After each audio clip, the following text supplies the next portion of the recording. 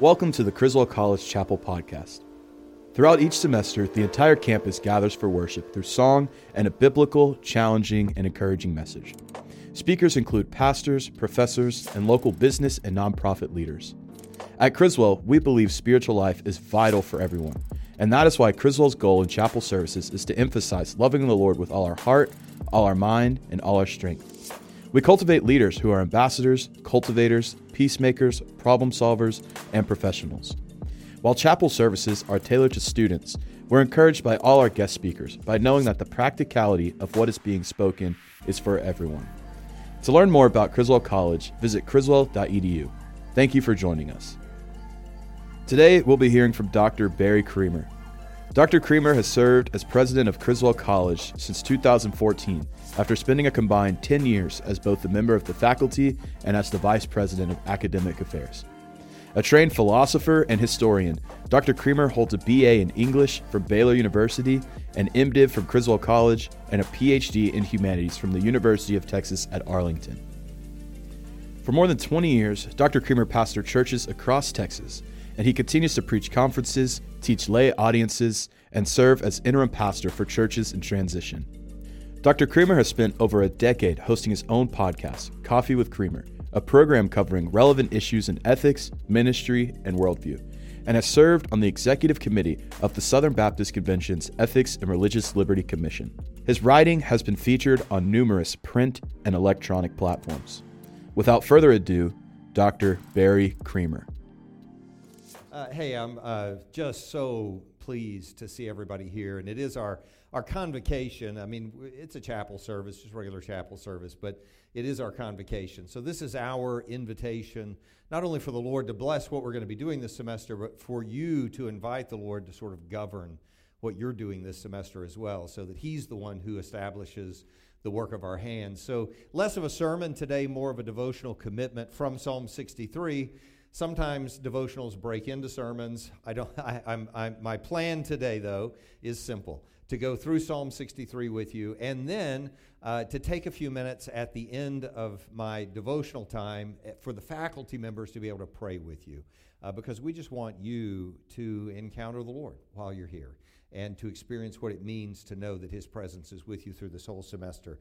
So Psalm 63, and if you're wondering why I picked this psalm, it's because it comes right after Psalm 62. And I was in Psalm 62 on Sunday at Tate Springs Baptist Church in Arlington, where a couple of y'all are from. And I had a great time there, and I was in Psalm 61 the week before that at Plymouth Park Baptist Church in Irving, where I've been helping them some lately. And so I've gone all the way through. I'm going through the Psalms completely, and so far I've gone through 62, and now I'm taking a first look at Psalm 63 with you, meaning last night we looked at it. So Psalm 63, here we are, the superscript. When we, and we'll take this psalm, it's very direct. We'll take this psalm, the organization is super simple. You'll see how it relates within itself. It talks about our soul and our lips and our hands, and it talks about us in terms that are related directly through and to the Messiah. But every psalm begins, most of the psalms, not every psalm, most of the psalms begin with a superscript. It's not numbered, but it is part of the text, and it gives us the context within which we're supposed to understand what the message of the psalm is. And so here it is a psalm of David. And again, for us, that just means, oh, that cool guy who killed Goliath and cut off his head and held it up and took, refused Saul's suit and, chased the Philistines away and won all the battles and, all that. But he's the Messiah. He is the Old Testament Messiah. He's the anointed one. When you read the second psalm, he's already the anointed one. And I'm not saying he redeems us or that he was sinless or that his blood is our salvation or that he rose from the dead. In fact, the very point of Peter's message, where he's relating Jesus to David in that messianic fashion, is to say we've got David's grave over there, but Jesus is the one who actually rose from the dead, the one where the grave could not contain him. So obviously Jesus is our Messiah, but when you talk about the Messiah in the Old Testament, it's David. He's the one. That's why Jesus is the son of David. And for somebody reading this psalm in a synagogue or in worship together with their family at Passover, whenever it was, for someone to read this psalm and see the words, a psalm of David, means this is a psalm prayed by our Messiah. He has prayed it for us. So when we come to the Psalms and we read them, and I've seen this in every single Psalm, but when we come to the Psalms, if we read them directly, we just convert them to our prayers. Or maybe even a little more weakly than that, we convert them into metaphors about things we've experienced in our lives that now we can give spiritual words to. And the Psalms are more than that. They are the prayers of the Messiah. And then they are given, because they're true about him, they're given to his people, to the congregation, to be able to sing together so that we know their truth through him, and because we are in him as his people. So what's most important about a psalm like this is not that we just jump to translating the words to being about us, but that we understand what it meant for David to say these words, and then what that means for it to have been true about our Messiah, about Jesus himself, and then that we understand what it means to us. And so we want to read through it in that sense. So when this says a psalm of David, we already know it's a messianic psalm. They're basically all messianic. Psalms are first and most true about the Messiah, and then they are true about us. And again, I'll just reiterate, if you're just wrapping your mind around that and you haven't thought about it in the Psalms, it's not a complicated claim. That's a really simple claim. But if you just haven't wrapped your mind around it, just pause and think how awkward it is when you're reading the Psalms as if they're simply your direct words to God, and you say that phrase, "And God, please reward me according to my deeds." Ooh, let me change the page, God. I actually want to read the next psalm to you. I don't think that one is particularly pertinent to me, but because it's pertinent to the Messiah, it does relate to you. And then it's okay when you're praying it through him, right? So you get the idea. But there's a second part to this superscript. Not only is it a psalm of David, but it's a psalm of David when he was in the wilderness of Judah. And it's said in a way where you would assume everybody knows which time he was in the wilderness of Judah is being talked about. So let me emphasize this part too. I'm not taking this much time on everything, don't worry. But on this, it's important that we have the context in mind, because it was given to us in the psalm so that when we're reading the words, "Oh God, you're my God, I earnestly seek you, and my soul thirsts for you. My flesh faints for you, like in a dry and weary land," we're supposed to know those are the words that David is sharing with us from when he was in the wilderness of Judah. Whether he wrote it there or wrote it reminiscing about that, it is about that time that he was in the wilderness of Judah. And we have a couple of options for when that might have been. So we know, it could have been, because David spends a lot of his time doing this, he's fleeing from people.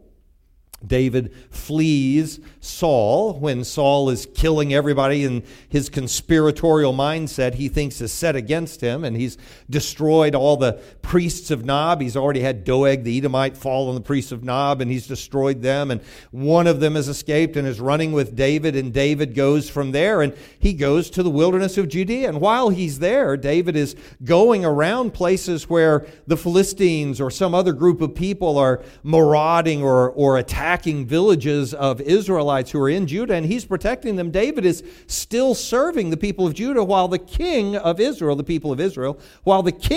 Saul, is chasing him around in that wilderness.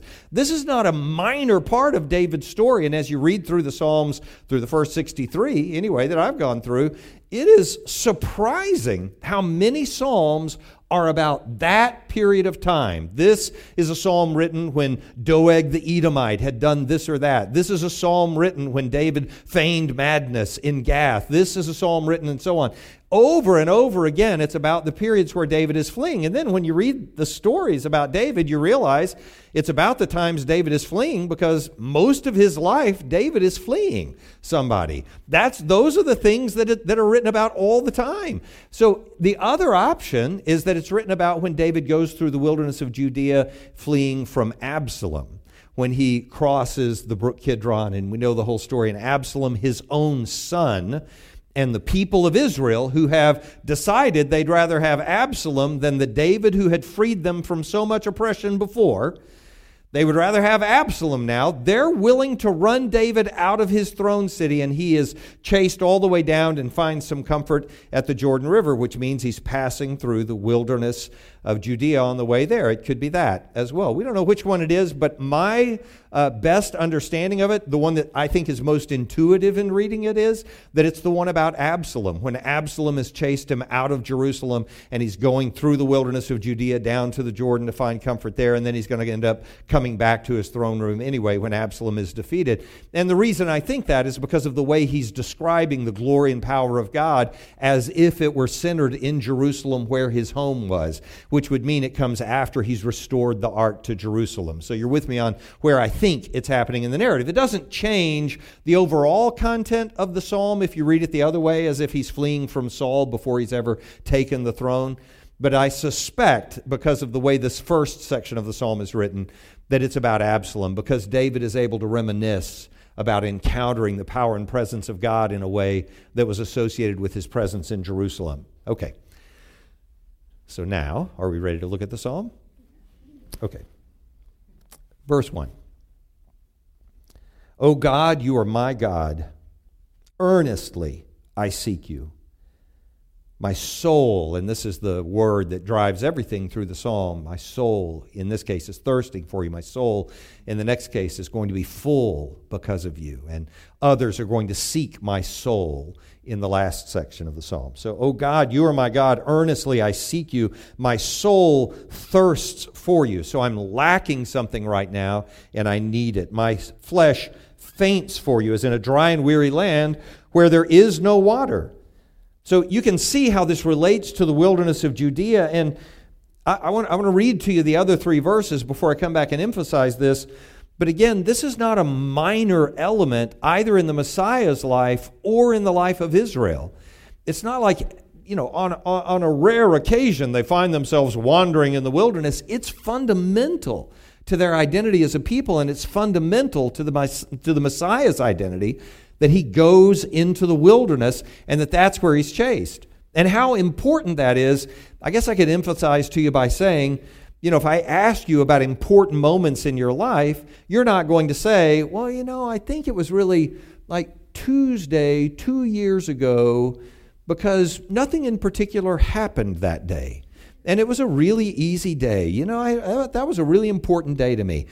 Those days aren't even memorable. You don't even know what they were. What happened that day? I don't know. Nothing happened that day. Those are the days that are the way you want them to be. You woke up and did exactly what you planned all day, and the day ended, and you thought, I had no problems today. And those days are nothing to you. It's the days in the wilderness. It's the days of transition. It's the liminal days that actually define our lives. And that's true about Israel, and it's true about the Messiah. And again, when you think about it in Israel, look, let me read the other three verses. If you all stop interrupting, I can stay on track. So in verse 2, David now, speaking in terms of being in the wilderness of Judea and his soul thirsting for a God who's no longer immediately present in the same way he was when he was in Jerusalem, he says so in verse 2, so I have looked upon you in the sanctuary, beholding your power and your glory. So now the Messiah recalls God's presence. And obviously, he's going to have a reason to praise because of that. So in verse 3, because your steadfast love is better than life, my lips will praise you. And in each of these sections, you'll see a reference to what's coming back out of our mouth. So I'm thirsty. I want to receive something, which means I recognize that I'm not in the same presence of God that I was before.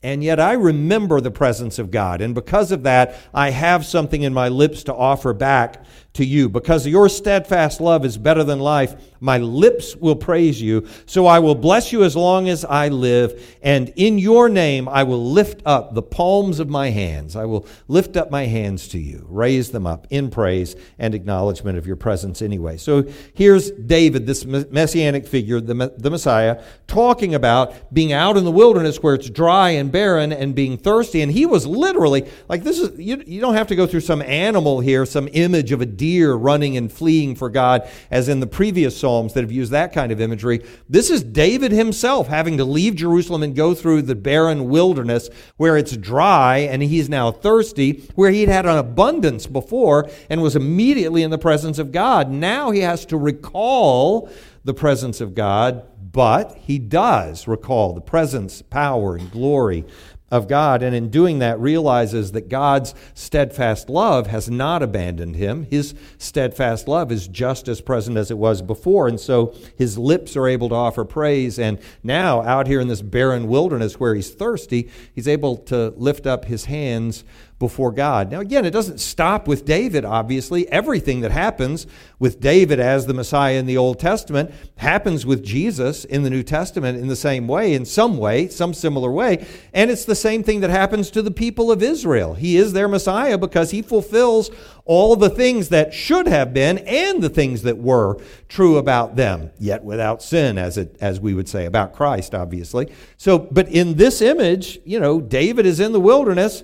Israel had been in the wilderness. And if I can just remind you of these two episodes real quickly, Israel being in the wilderness, and when Moses is reminding them of how they'd gone through the wilderness when they left Egypt, this is not a minor episode in their history. This establishes who they are as a people. An entire generation passes away and then emerges in that wilderness as they come into the promised land. And in that wilderness, as they're preparing to enter the promised land just before Moses leaves them, he gives them a reminder of all the things that they had encountered. This is the book of Deuteronomy, right? The second giving of the law. And he says, and he humbled, Moses speaking to the congregation says, and remember, God humbled you and he let you hunger, but he fed you with manna, which you did not know, nor did your fathers know, so that he might make you know that man does not live by bread alone, but man lives by every word that comes from the mouth of God. That's no strange language to it. We know it because of how it's quoted in the New Testament, which I'll refer to in a moment.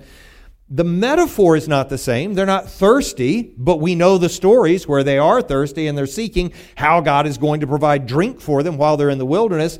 The imagery points to the same truth, that they are in the wilderness. They're not in the place of comfort. They have not arrived at their destination yet, but they're trying to, and they haven't gotten there yet, and they don't know where to find God. And he's saying to them, but even in the wilderness, God provided for you, didn't he? He gave you not just something, he gave you manna.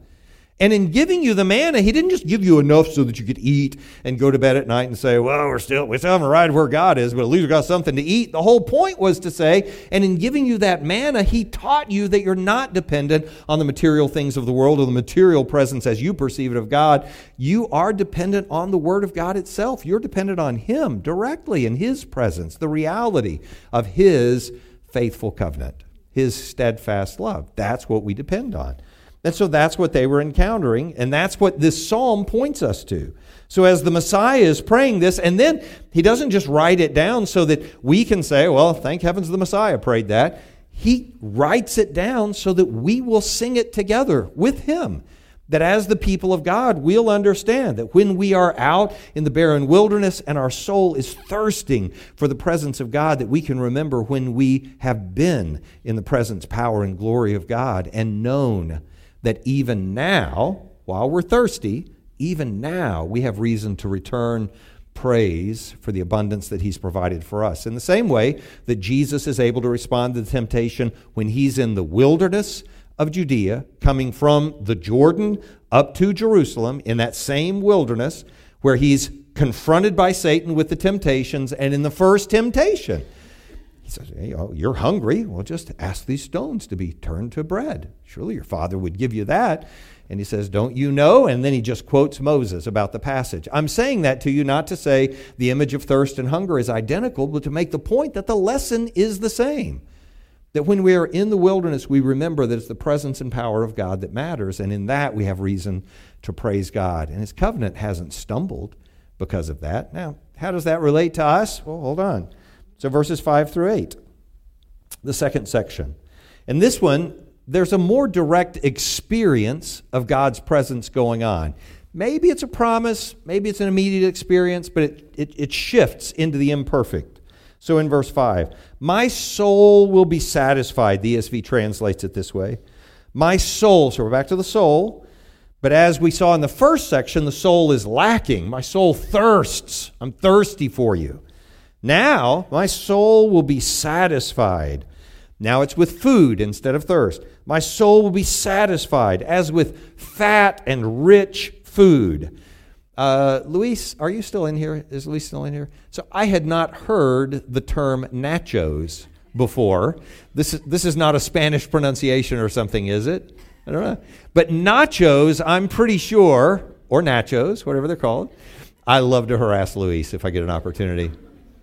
I'm only saying it because nachos, I'm pretty sure, are a fat and rich food, and it flows in abundance. So you just think, you're getting whatever. Fat and rich food is the point of saying you have an abundance. You are not going to be hungry, right? So my soul be satisfied is with fat and rich food, and my mouth will praise you with, and here we are back to the lips, joyful lips. So again, the imagery is pretty obvious and direct, and it's a beautiful part of the poem that I am thirsting for something in the first section, but I already have enough that I can pour praise back out to God. And in the second section, I'm receiving this abundance through my mouth. I'm being fed with rich and fat foods, and I am going to return the favor with praise to what God has given me. So praise with joyful lips. But in verse 6 it is, when I remember you, and remember when he's writing this, or the context in which we're supposed to understand him saying this prayer, is in the wilderness of Judea, fleeing from the son that wants to kill him. When I remember you upon my bed and meditate on you in the night watches. And it's been normal in the Psalms to this point, and I suspect it's the same meaning here, that the night watches are comparable, or set in contrast, to the daytime. So in the daytime, when everything's in the clear and everybody can see it, I'm praising God because of how abundantly he's blessed me. But also at night, when things are in darkness, when the threats are around us, when we can't see where the enemy is, I also praise you then. It may not be that, but I think it is that here. I think that's the point, because he's in the wilderness of Judea, and yet he's describing lying down upon his bed. The context of both of these sections is pretty specific. In verse 2, so I have looked upon you in the sanctuary. Here I am, my soul is needy, but I remember when I looked upon you in the sanctuary, and so I have a reason to praise. And now he says, and now my soul being satisfied fully with you, I'm reclining upon my bed, and I remember, I meditate on you in the watches of the night, even when surrounded by the darkness. And now he has descended from Jerusalem down toward the Jordan River. That's where it says he ends up finding comfort. It's when he arrives at the Jordan River, which is way, this is towards the Dead Sea. This is way below Jerusalem. So he has descended along the path. And in that journey, there's all kinds of dangers around them. They're fleeing an enemy who may be chasing them immediately. It's part of the work that they do to plot for the end of the conspiracy against him. But in all of that, they're on their way down to Jordan. So in this wilderness where it's dangerous, and they're on their way down to the Dead Sea, or to the Jordan River, at least toward the Dead Sea, he describes it as lying down in a bed, and in that bed being able to meditate on the Lord's presence in those night watches and singing for joy. My soul clings to you, and your right hand, so we're back to the hand, but now it's not my hands being raised up to you, it's your hand lifting, upholding me.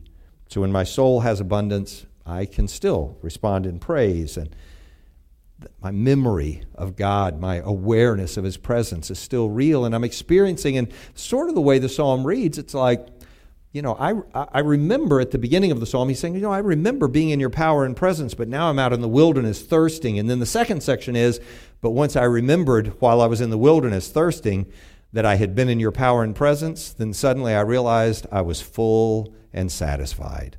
And in the night watches, while I'm down here toward the wilderness, or in the night watches, I recall you and I praise you, and I celebrate the fact that your hand is lifting me up. Now, I'm saying, I just want to convey this to us in the context of starting this semester in this way real quickly. We think of ourselves again, and especially as students, and especially as young students. And this is our biggest incoming class in the last 4, 5, 6 years, something like that. I've forgotten the exact number, but since before COVID. It's the most students that we've had in the dorm. And most of you are young, like really young. And so we're checking IDs to see if you should even be here, you know. And praise the Lord. I mean, that's what we've been praying for. It's what we've been working and praying for years. And so we're delighted to be able to serve you in this way.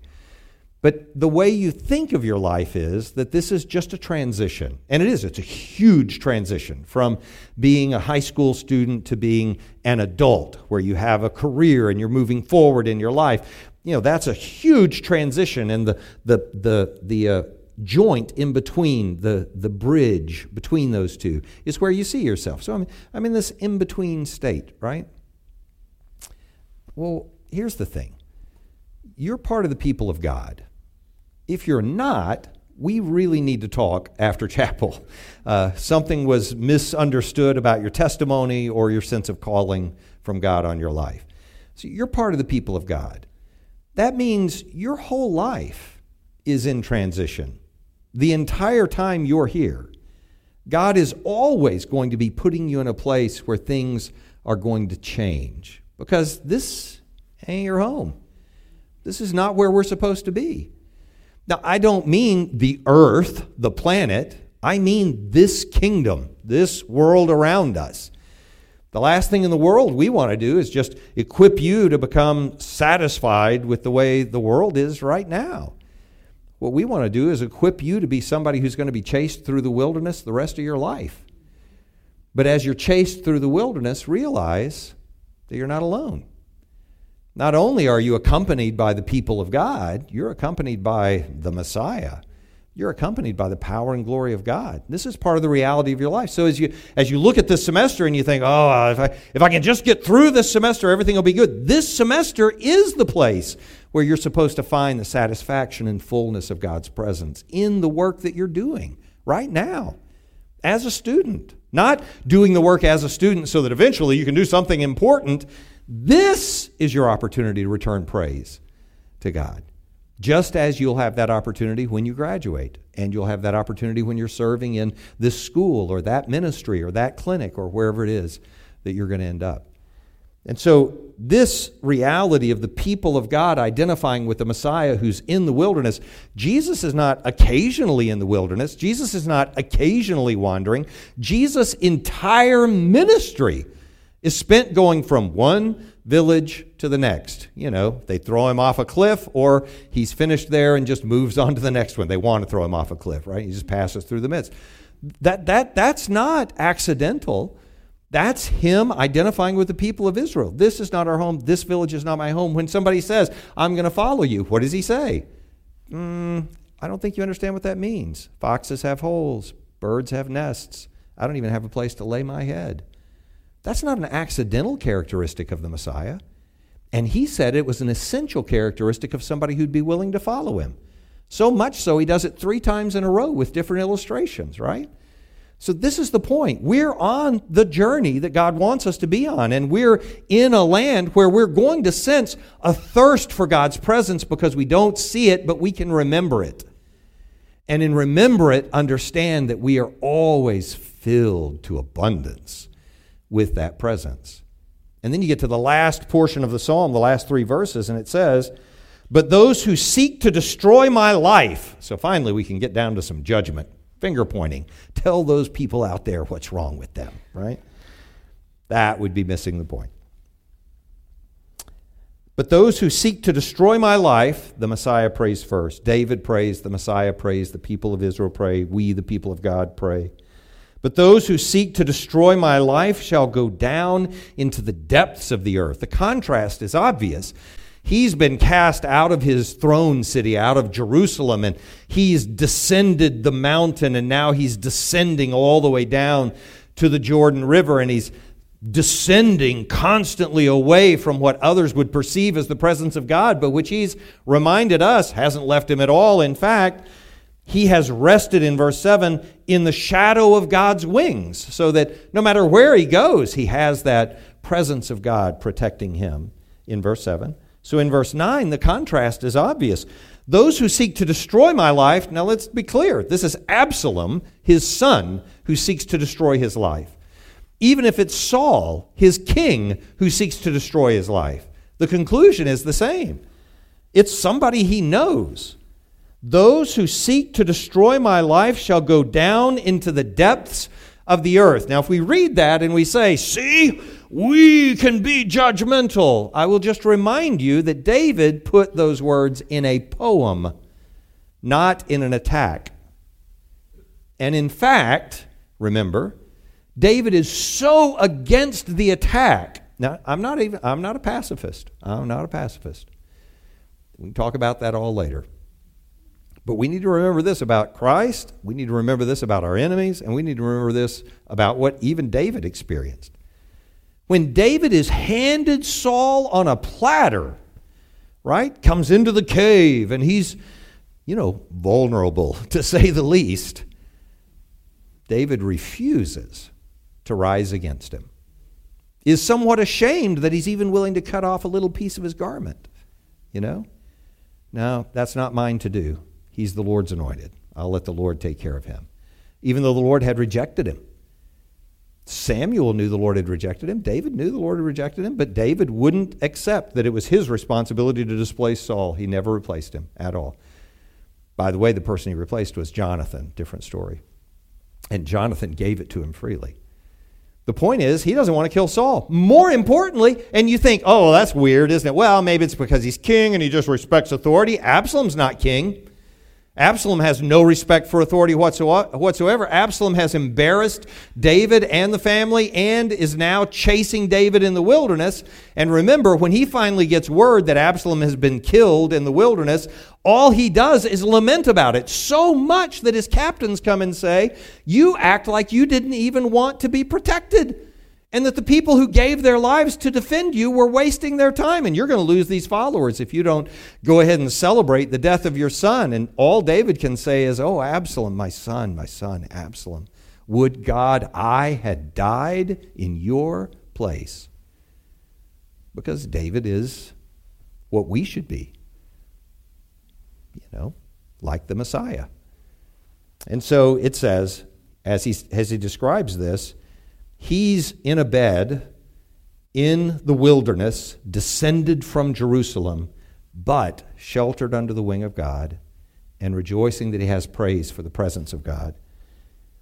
He says, but those who seek to destroy my life, they'll go below this, down to the depths of the earth. They'll be given over to the power of the sword, the thing I'm protected from by the wing of God. They'll be a portion for jackals, the thing I don't have to worry about because God is protecting me. The king, in contrast to them, will rejoice in God. All who swear by him will be praising, exulting, for the mouths of liars will be stopped in God's hand. There's the mouth again. It's the liars, though, and this time, instead of praise flowing out because of God's presence, they are stopped in their lies. And that is the difference between being God's people and everybody else. It's not a celebration of the destruction of other people. Even God himself says we're not supposed to do that. It is a reminder of what sets us apart as the people of God. Not that we've arrived, not that we're in a place of constant material abundance. The difference is that no matter where, even when we've been cast out, even when we're wandering from one place to the next, we wander there with the immediate presence, power, and glory of God, and with all of his provision, bread in abundance, drink in abundance, because he is the one we need. We have all of that. That's what we celebrate. And for Convocation, this is what we're saying. Lord, you have set us on a journey for this semester. We don't know where it's going to go. We don't know what's going to happen with it. We don't know the points at which the enemy becomes our professor. we don't know how any of that's going to transpire. What we do know is that the Lord is still going to be guiding you. He's still going to be with you, and he's still going to be providing for you. And therefore, we will still have a reason to praise him for what he does. Father, I pray that you would bless the time that we're about to have now as we first gather and dedicate ourselves to you and to each other, and then as we worship on the way out of the room. And Lord, we pray that all of this would bring honor to you this whole semester, and that you would indeed, as Moses prayed, that you indeed would strengthen, would establish the work of our hands. Thank you once again for listening to the Criswell College Chapel Podcast. Please make sure to visit criswell.edu to learn more about Criswell College. We hope that you will join us again soon. God bless you.